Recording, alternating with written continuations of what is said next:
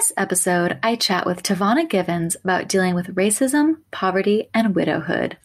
Learn the tools and tips she's used to build her confidence and resilience, and how she supports other widows on their journey to healing. The Mental Health and Wealth Show, the Mental Health and Wealth Show, the Mental Health and Wealth Show. Thank you so much for listening to the Mental Health and Wealth Show. This is host Melanie Locker. And first of all, I want to acknowledge that you are brave and amazing for being here. Getting ready to listen to a show about mental health and money is not easy, and I know you are ready for these amazing conversations. But before you listen, I want to let you know that all of my content is based on my own personal experience with mental health and money, as well as the experiences and expertise of my guests. I'm not a mental health professional or a financial professional, so content should not be considered professional, medical, or financial advice. As a trigger warning, please note that content on the show may include sensitive topics around mental health and suicide. So if you're currently in distress, please get in touch with a professional by texting HOME to 741-741. Thank you so much and enjoy the show. This is Melanie Lockert, host of the Mental Health and Wealth Show. Today, I'm interviewing Tavona Givens, a life coach and host of the Hungry Widow podcast. Throughout her life, she has dealt with poverty, racism, fat shaming, and at the age of 38, her world shifted when her husband died of complications related to H1N1. She now shares her story in service of others to help them regain their confidence, resilience, and start over again. Raising two boys on her own and based in Washington, Tavona works with other women to learn how to manage grief and create new possibilities with life while honoring the past. Thank you so much for being on the show. Oh, thank you for inviting me, Melanie. This is such a pleasure. So excited to chat with you. You and I go back to the Lola retreat days and have been, connected over the past few years. And I'm super excited to connect with you on this platform. Yes, me too. Me too. Did we meet in Lola, Seattle? Yes, that was where we first met, in Lola, Seattle. Yeah. Oh, wow. That was over 2 years ago. That is so wild. I know. That was where we met 2 years ago. And that was so much fun. So much fun. I love Lola Retreat. I'm so glad that you were there. And it's always a pleasure to meet people in person. And that's been one of the great benefits of doing a live event, is meeting all the different people that come from various parts of the country and the world, and having you there was such a blessing. And I'm so grateful to add you to my network of peers and friends. And I'm super excited to chat about your story, which I know has a lot of difficulties, but so many things of service that can help other people. So as I mentioned in your bio, you said that you've experienced poverty and racism, and I'd love to hear a little bit more about your story and how these experiences have impacted your mental and financial health. Sure, yeah. So I was raised by a single mom. So there was 3 of us in total. I'm the oldest of the 3. And in terms of poverty, our family had no money. When I say no money, like my mom was on public assistance for many, many, many, many years. And so we had very, very little money to work with. And, lived in public housing. So my first experience with racism that I can remember was very early on when I was in kindergarten. I specifically remember being the only Black person in the classroom. And then I remember there was some art project or something that we had to do. And I remember the teacher saying that she didn't have any supplies for me. And I remember my mom coming up to the school, like after school, or even, it might have even been during the school time, probably during, with my mom.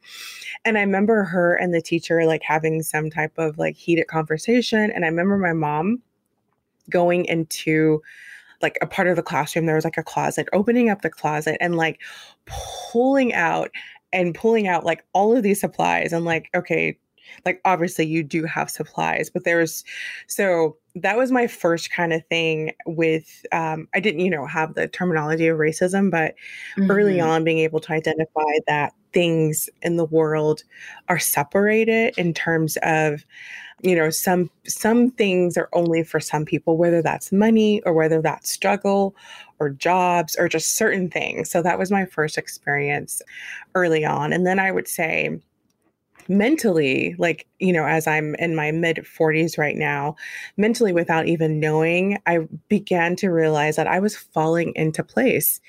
There's so many systems and structures that have been intentionally set up. And so now that I'm in my mid 40s, I'm actually at a point now where I've been for the last couple of years, been actually undoing those false beliefs, those false stories, and like rebuilding my own narrative. And so financially, when you're growing up little, that can have a major, major, major effect on your future trajectory. I think of it as like that scenario where there's an elephant that has been chained, there's a chain around its ankle for so long, and then that chain is removed. And then the elephant doesn't even know it's free because it's been, trained to still think, that this chain is still around its ankle. So that has been like my early on experiences, and then how that has affected me, later on in life by just falling into that, those intentional structures and systems, and then realizing that is, that doesn't have to be my trajectory.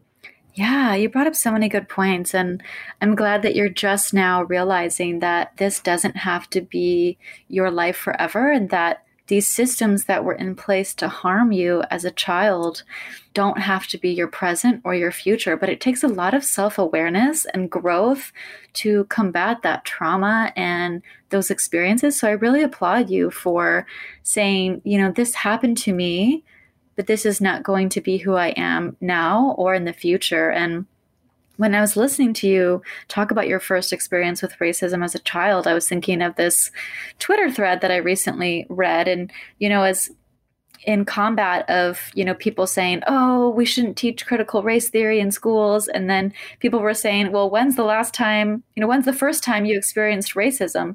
And so many people of color were saying when they were a kid in elementary school or younger, and becoming aware for the first time that they were, quote, different than other people. And it was such a heartbreaking and illuminating thread for me to read, especially as a white person, because I personally don't know that experience, but I can imagine how difficult and terrible that must be as a kid to just kind of live your life. And then at a certain age, very early on, you become very aware that the world is different for you and the world is made different. And the fact that they don't have art supplies for you, I mean, that's awful. And, you start seeing these small ways that add up to these big feelings. And feelings of exclusion. And that all adds up. And the elephant example that you just mentioned was so beautiful and heartbreaking. And I think that's what a lot of people are experiencing when they're trying to let go of the trauma of racism and poverty is, how can I actually allow myself to feel free because I've been trapped and chained for so long? Yeah. And just to emphasize when we're, in kindergarten, we're like 5 and 6. Like that is just such a young, tender age. That is so young to have your first experience with feeling separated from the world or that things are different. Yeah, you haven't even built your identity yet. And that kind of identity shift has already been created for you. And you have to really do a lot of kind of inner child healing work when you are trying to move past that to say, like, I want to be the person who should have been there for my inner child. I want to be the person, who would never do something like that to someone else, and to be able to move past that. And so thank you for sharing your experience and your childhood. And you've also experienced a devastating death of your husband from H1N1. You became a widow at age 38 and are now a single mom.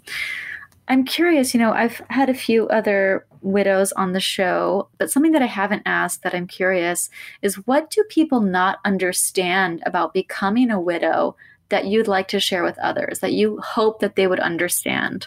The thing that I would like to share is that people, of course, are aware of the primary loss, of that person losing their spouse or their partner, their friend. So people are very aware of the primary loss. However, I've had other conversation with widows, and we agree on this. The people that I've talked to is that what people don't realize is that there are so many secondary losses Mm. that are experienced on a daily basis, from like the bed that you once shared to the cafe down the street that you got your coffee, to relationships with family and friends, to like major milestones, to a song that you might hear.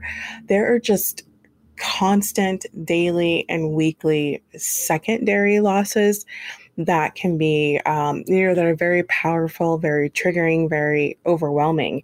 So I think that a lot of people, especially kind of like in the United States, have this thing of, like after the 1 year, you should be better after a year, or it's time to move on, or Hmm. like they, people say these different things, but they don't realize a lot of those secondary losses and how painful it is. So it's like you lose your spouse, your partner, but there's so many other losses that you experience on a daily, in the beginning for me, and then weekly basis.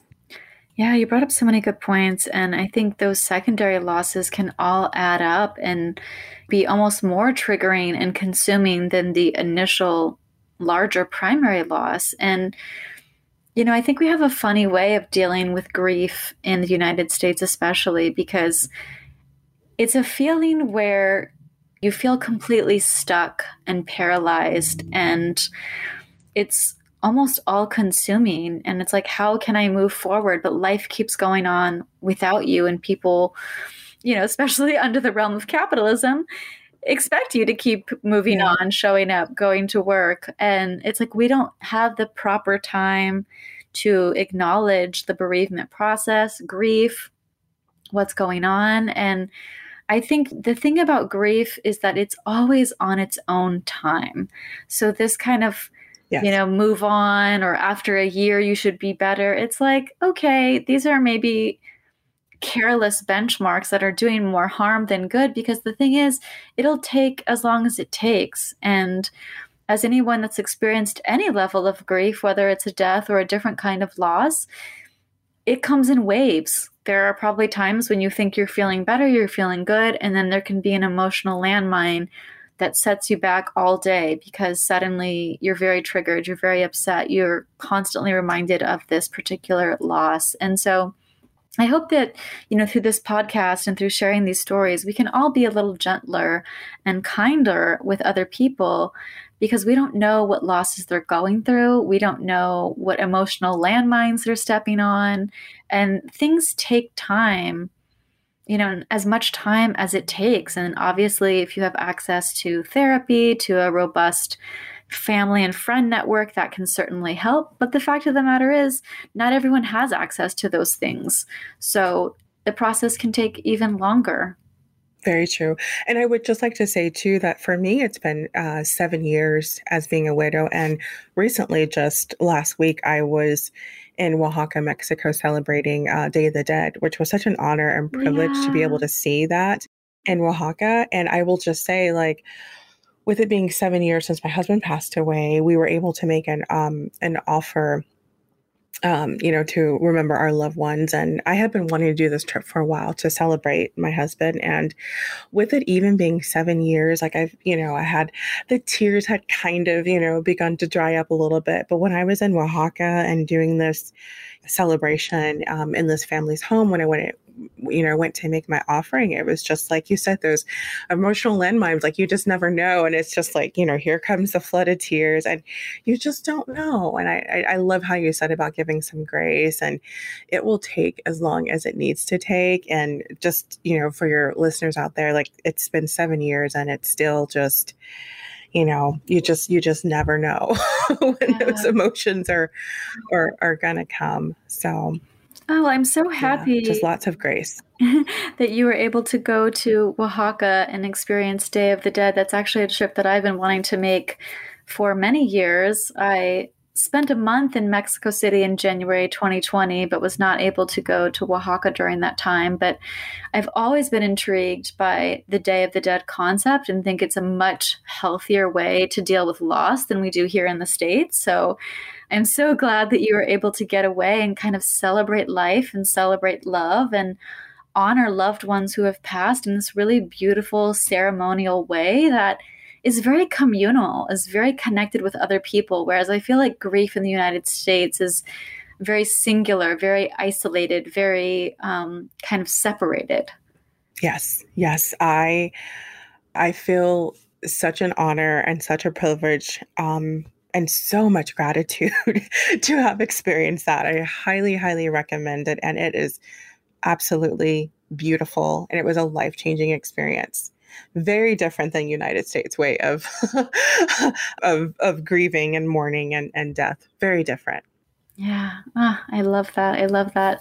Maybe I will have to go one day and honor my grandpa who was 97 when he passed. And actually, he passed when I was in Mexico City.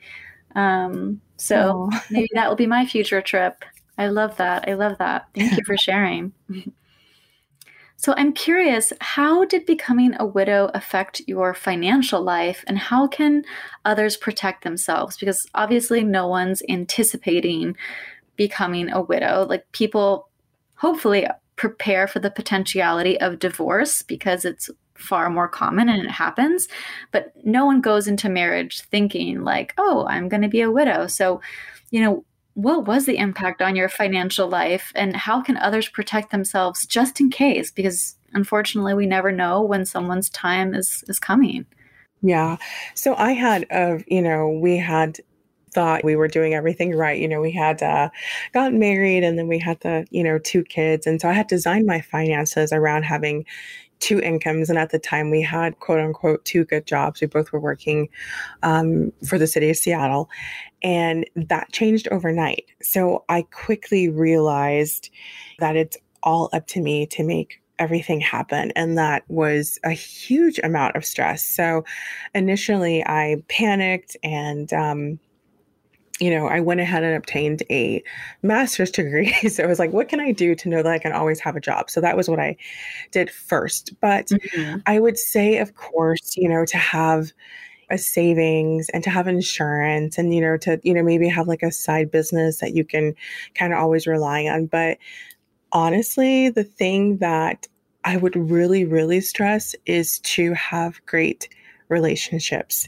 You never know when you will need someone's help, and that the people will get you through that, whether that's family or friends or a counselor. So of course have, the thing that we all should have, savings, insurance, a way to generate, some extra income. But Mhm. honestly and truthfully, have great relationships. Like, you just never know when you will need somebody's help. That has been actually the most helpful. I remember I was coaching with a woman for something a couple years ago related to business, and I'll never forget what she said. And she said that abundance comes from people, and Mm. I agree with her so much on that.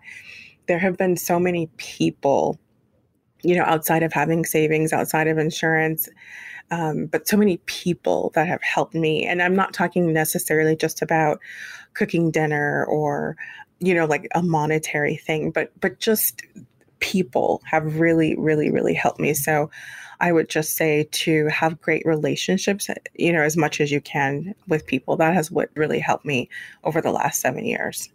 I love that you mentioned that because, yes, I definitely agree. People should have life insurance. People should have a will. People should have their own money in their own bank account, or at least passwords of the other person's money, and make sure that they have access to that. But yeah, having access to people and relationships can really help you during these difficult times. I mean, they can literally lift you up emotionally, help you with emotional labor, help you with logistics, really be there for you. And that reminds me of something that Ken Honda in the book Happy Money, he wrote that he's not worried about going broke or losing all of his money like some people are, because he knows that if things were to hit the fan tomorrow, he has, dozens of people he can call, and he could stay on their couch for a couple of weeks. He could have food. Like, he has built a network of people with strong enough relationships that he can do that. And when I read that, I was like, wow, that's such a paradigm shift for how we think about kind of financial ruin and relying on Yeah. people, because so many people think of scarcity as like, oh my gosh, I lose all my money. What am I going to do? But, he has this whole different perspective of like, I'm not worried because I have so many people around me that I know could take care of me while I get back on my feet again. And hearing you say that just kind of reiterates that point in my experience. And so I know we're all busy. I know we're all tired. We're overworked, but really cultivate those relationships with your friends and with your colleagues and with Yes. people in your community, because it's during these really trying times that they could really lift you up in more ways than one. Yes, yes, I can't tell you. There's been countless amount of times where people have helped me to find the resources that I need. You're just sharing, of information or, people. I agree. I agree with. I'm going to have to read that book Yes, it's an because incredible book. yeah, that is my best advice for sure. Is it, to definitely surround yourself with great people and have those great relationships to help you access what you need. Definitely Yeah. check out the Mental Health and Wealth Show podcast interview with Ken Honda, as well as read his book, Happy Money. It was a game changer for me and one of my favorite podcast episodes to date. I know I mention his name quite a lot on my other interviews just because it really was one of those books that is just so life-changing, like paradigm shift in your mind around your money mindset and just enjoying life, Yeah. Oh, so good. Yeah. So I'm curious, what mental health practices or tools have you used to rebuild your resilience and confidence? When I think about tools, three things come to mind as kind of like the umbrella, and one is coaching, lots of coaching, and also counseling would be another thing, and then traveling. So those are like my three umbrellas. Ooh, But love underneath that. that, yeah, and then underneath that, like I journal every night.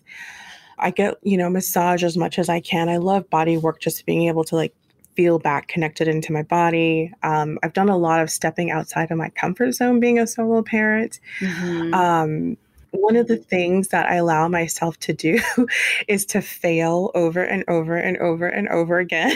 It just, I just accept failure as feedback, Yeah. which has been huge, huge shift is accepting failure as feedback because I learn, keep learning and learning. Another thing that is one of my tools is under that umbrella that I've learned from coaching is to allow myself to receive.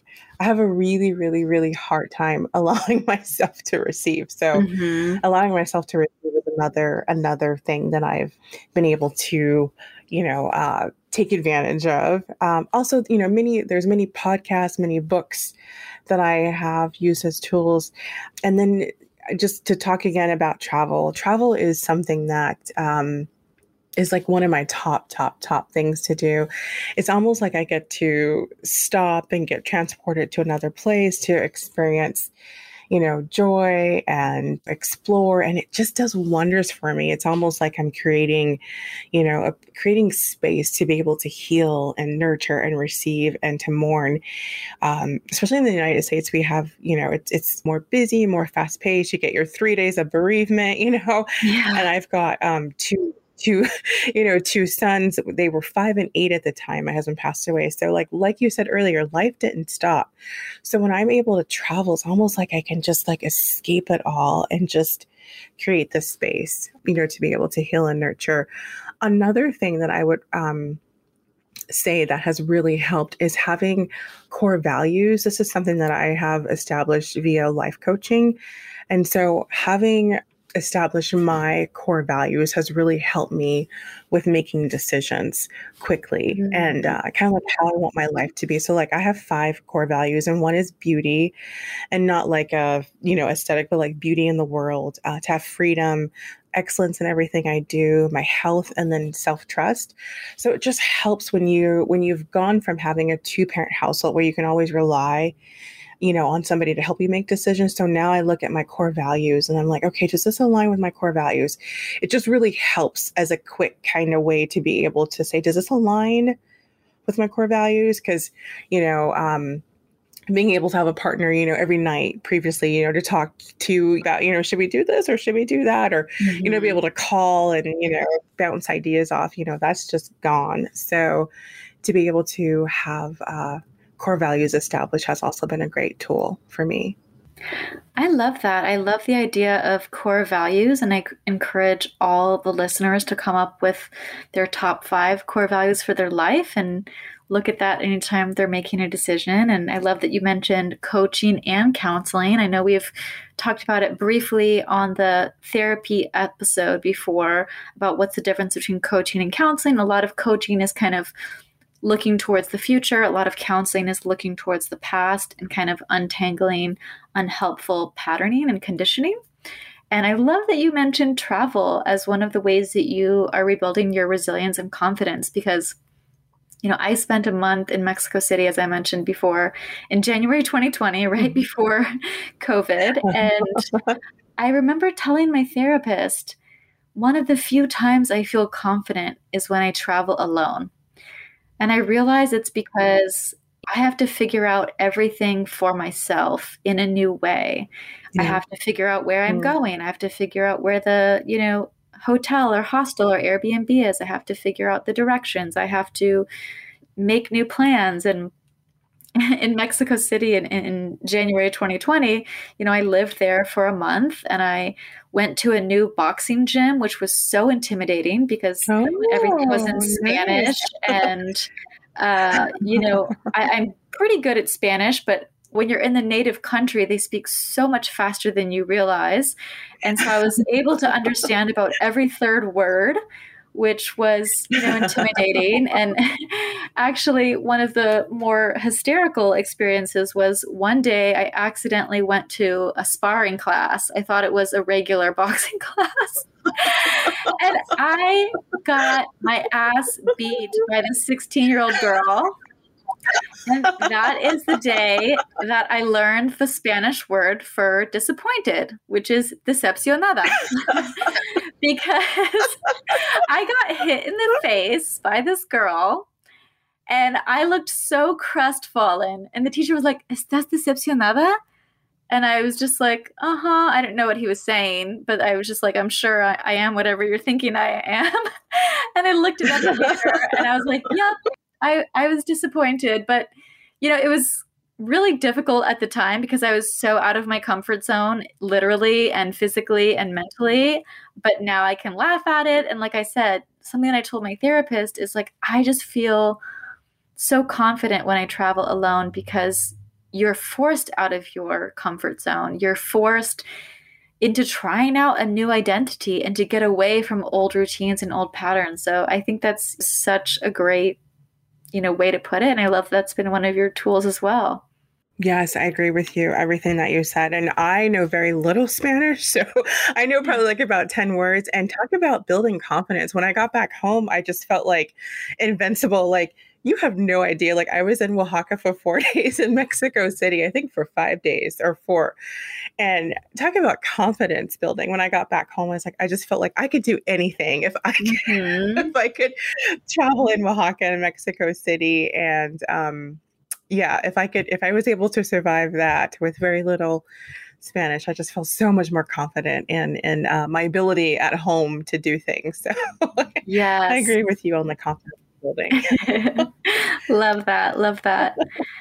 So I know your husband died of H1N1, which, was a previous big issue that we were dealing with. And so I'm curious, now that we're in a pandemic, how has that been for you?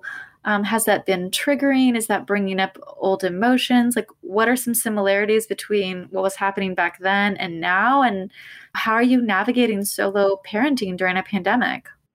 So yeah, it has been beyond triggering, like very, very triggering. And then also at the same time, I've learned that two things can exist. So it is very triggering, but it is also allowing me to remember who we are as a family and what we have already experienced. And you know what I mean? So it's like this, it's scary, but then it's also like we have in some ways or another experienced, our own pandemic. So yeah, lots of anxiety, lots of panic.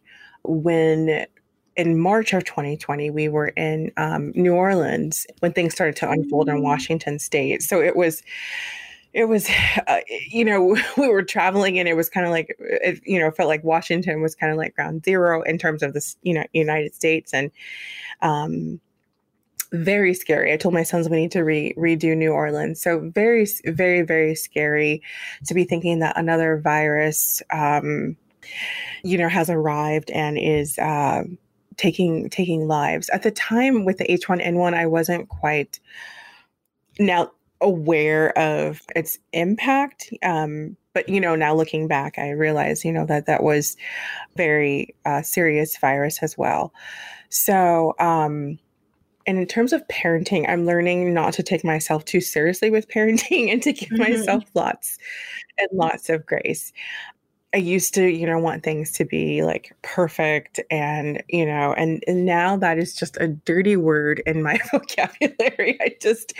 I'm, recovering perfectionist, have people have said, but just learning not to take myself too seriously and allowing myself lots of grace and that I am, doing the best that I can do with parenting. And so we've all been, of course, in quarantine. So we've all, we haven't really ventured out too much. And so now that we're all vaccinated, we're now allowing ourselves to have more space. My sons are pretty much teenagers right now, almost 13 and 16. And so allowing more space now and then allowing myself too to have more solo trips and alone time just for us to be able to have that space as a family. But yeah, I would just say lots of grace and not taking myself too seriously with parenting. And I've kind of always had this thing with ever since my husband passed away, like if we are all like alive and breathing at the end of the day, then it is a success. I'm not concerned about if there's dishes or if things haven't been vacuumed, although I would like it to be, but if we are like alive and well and breathing, then it's a successful day. So. Yeah. Yeah. And that's actually one of the silver linings of grief is that it can really reset your life so that you truly understand what's important and what's not. Like, yes, having a clean house and clean dishes would be nice. But yeah, really the important thing is that you're healthy and you're alive. And so I love that you've had that kind of realization. You're like, that's okay. As long as we're healthy and alive, everything is good. And I absolutely love what you're saying about not taking yourself too seriously with parenting, because I think more people could benefit from that type of mindset. And I just want to clarify for the listeners that I think we conflate this idea of like, this is a really important job. And because it's really important, like obviously parenting is the most important job, because this is the most important job that I have to be really serious about it. And I think you're actively saying that you don't have to do that, that there can still be an air of lightness, of not too seriousness, of, adding some humor and lightness to the world and to the process. And I'm sure that's helped your enjoyment as well as your execution of parenting as well.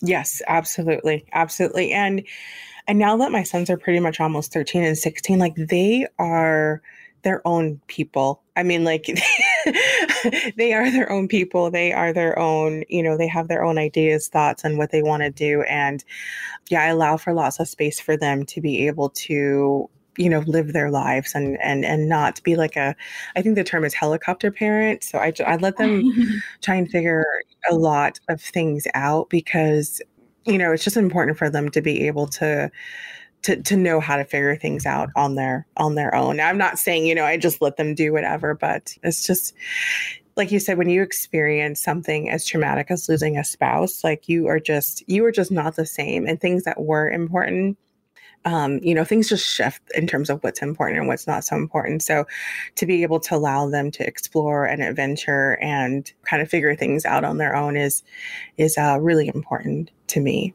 I love that.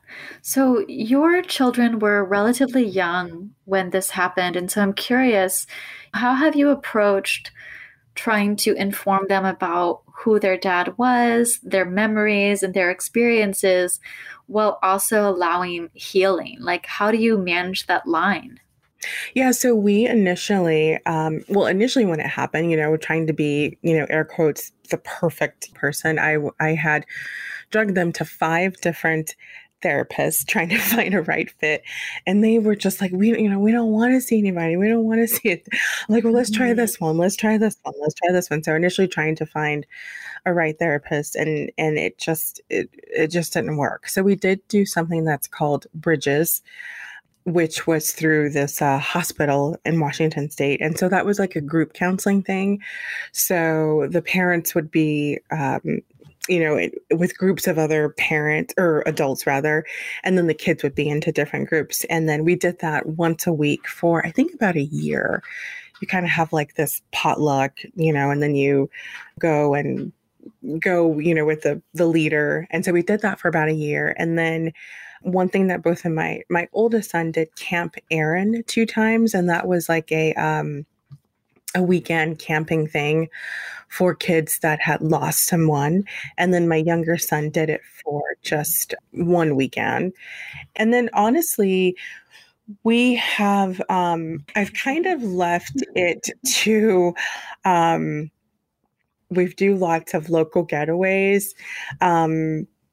Because I love to travel. So I don't know if that's helped them or not, but I still continue to talk about their dad. And like, I'm always like, oh yeah, dad, do you guys remember, dad's favorite this, or dad would have loved that, or dad is so proud of you. Or, so I not too much, but I do interject things that, or things, that, do you remember when dad used to do that? Or my youngest son, talks about dad a lot more, and he'll remember things, which is interesting because he was 5 at the time, but he'll like, yeah, I remember when dad used to play wrestle with me and pretend he was dead, or, oh, I remember, this about that, I remember that about that. My older son, he has been a little bit more reserved and private with his grieving process, and that's totally fine, but he doesn't talk so much about it, but he still remembers things and occasionally will. But so just allowing grace and space for that with them, but I still, definitely keep talking about that and keep the memories alive. My husband was he had many, many books. And so we still have like his books all around the house and his movies and things like that. So, and like Halloween was one of his favorite holidays. And so we still, do like a lot of the Halloween decorations. And then the day that he passed away, a couple of those years, we have gotten together with friends and family to like celebrate and talk about it. And to him, my husband's name was James. And so we usually have some Jameson whiskey as well. So yeah, so just, I think everybody probably has their own way of doing that. But, and then also for me has been to do this, helping other widows as well. So. Yeah, I love that you mentioned these kind of rituals around grieving that you created. And also, I think it's really important that you mentioned that your 2 children are grieving in different ways. And I think that's important to realize that that's normal and okay. And, that everyone has their grieving process and their grieving timeline. And that can be completely different among children and adults, of course. And so I'm glad you're bringing that to light with this conversation. Yeah, absolutely. Yeah.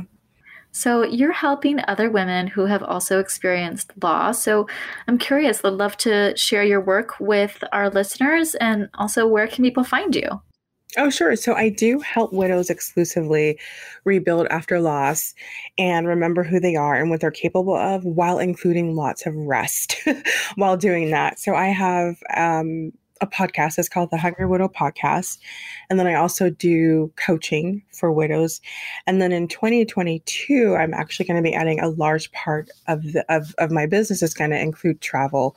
So in January 22, I'll be kicking off my first travel retreat in the Seattle area. So either by listening on the Hungry Widow podcast or visiting my website, TavonaGivens.com. Love that. That's amazing. I'm so excited for you and everything that you're doing. And I know that you are sharing your pain in service of others and helping others get through these difficult times. And I'm so glad that you've been on the show to share your story and your experiences. Thank you so much. Oh, thank you for having me, Melanie. I really appreciate it. Thank you. Thank you so much for listening to the Mental Health and Wealth Show. Want more content and support? Sign up for the Mental Hump newsletter and get our free mental health and money inventory worksheet. You can sign up at mentalhealthandwealth.com and also check out our other blog posts and podcast episodes. Also, we host a mental health and wealth hangout every other Thursday over Zoom at 5 p.m. Pacific to chat about all things money and mental health. The best part, it is free. If you'd like to support the podcast, it would mean so much to me if you left a review, and you can also support me at ko-fi.com/Melanie Lockhart. And lastly, I want to remind you to do something for yourself to take care of your mental health and wealth.